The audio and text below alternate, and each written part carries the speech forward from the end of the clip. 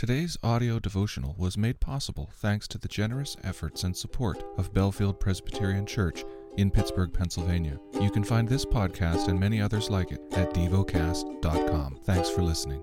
The lesson is from the book of 1 Corinthians. 1 Corinthians chapter 12. Now concerning spiritual gifts, brothers, I do not want you to be uninformed. You know that when you were pagans, you were led astray to mute idols, however you were led. Therefore I want you to understand that no one speaking in the Spirit of God ever says, Jesus is accursed, and no one can say Jesus is Lord except in the Holy Spirit. Now there are varieties of gifts, but the same Spirit. And there are varieties of service, but the same Lord. And there are varieties of activities, but it is the same God who empowers them all and everyone. To each is given the manifestation of the Spirit for the common good. For to one is given through the Spirit the utterance of wisdom, and to another the utterance of knowledge according to the same Spirit. To another faith by the same Spirit. To another gifts of healing by the one Spirit. To another the work of miracles. To another prophecy. To another the ability to distinguish between spirits. To another various kinds of tongues. To another the interpretation of tongues.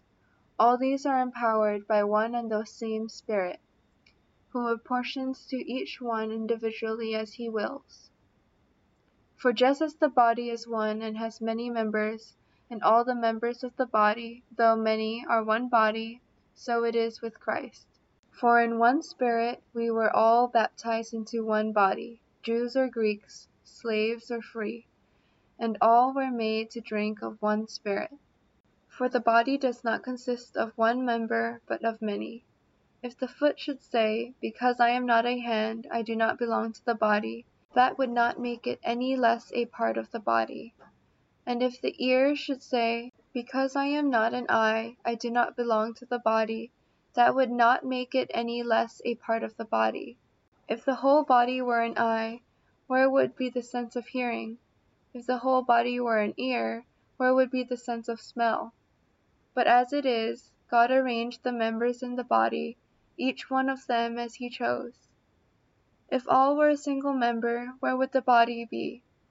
As it is, there are many parts, yet one body. The eye cannot say to the hand, I have no need of you, nor again the head to the feet, I have no need of you. On the contrary, the parts of the body that seem to be weaker are indispensable, and on those parts of the body that we think less honorable, we bestow the greater honor, and our unpresentable parts are treated with greater modesty, which our more presentable parts do not require.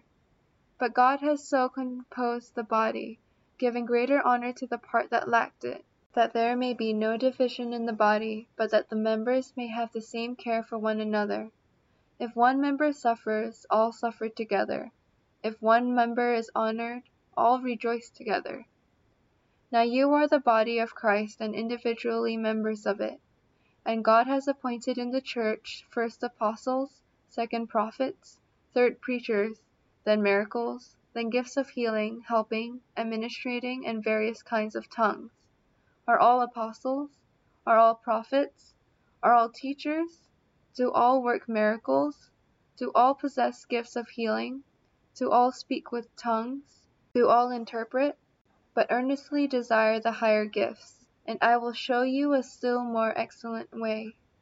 Meditate and dwell on what you're paying attention to in God's Word. How has it connected with your heart or mind?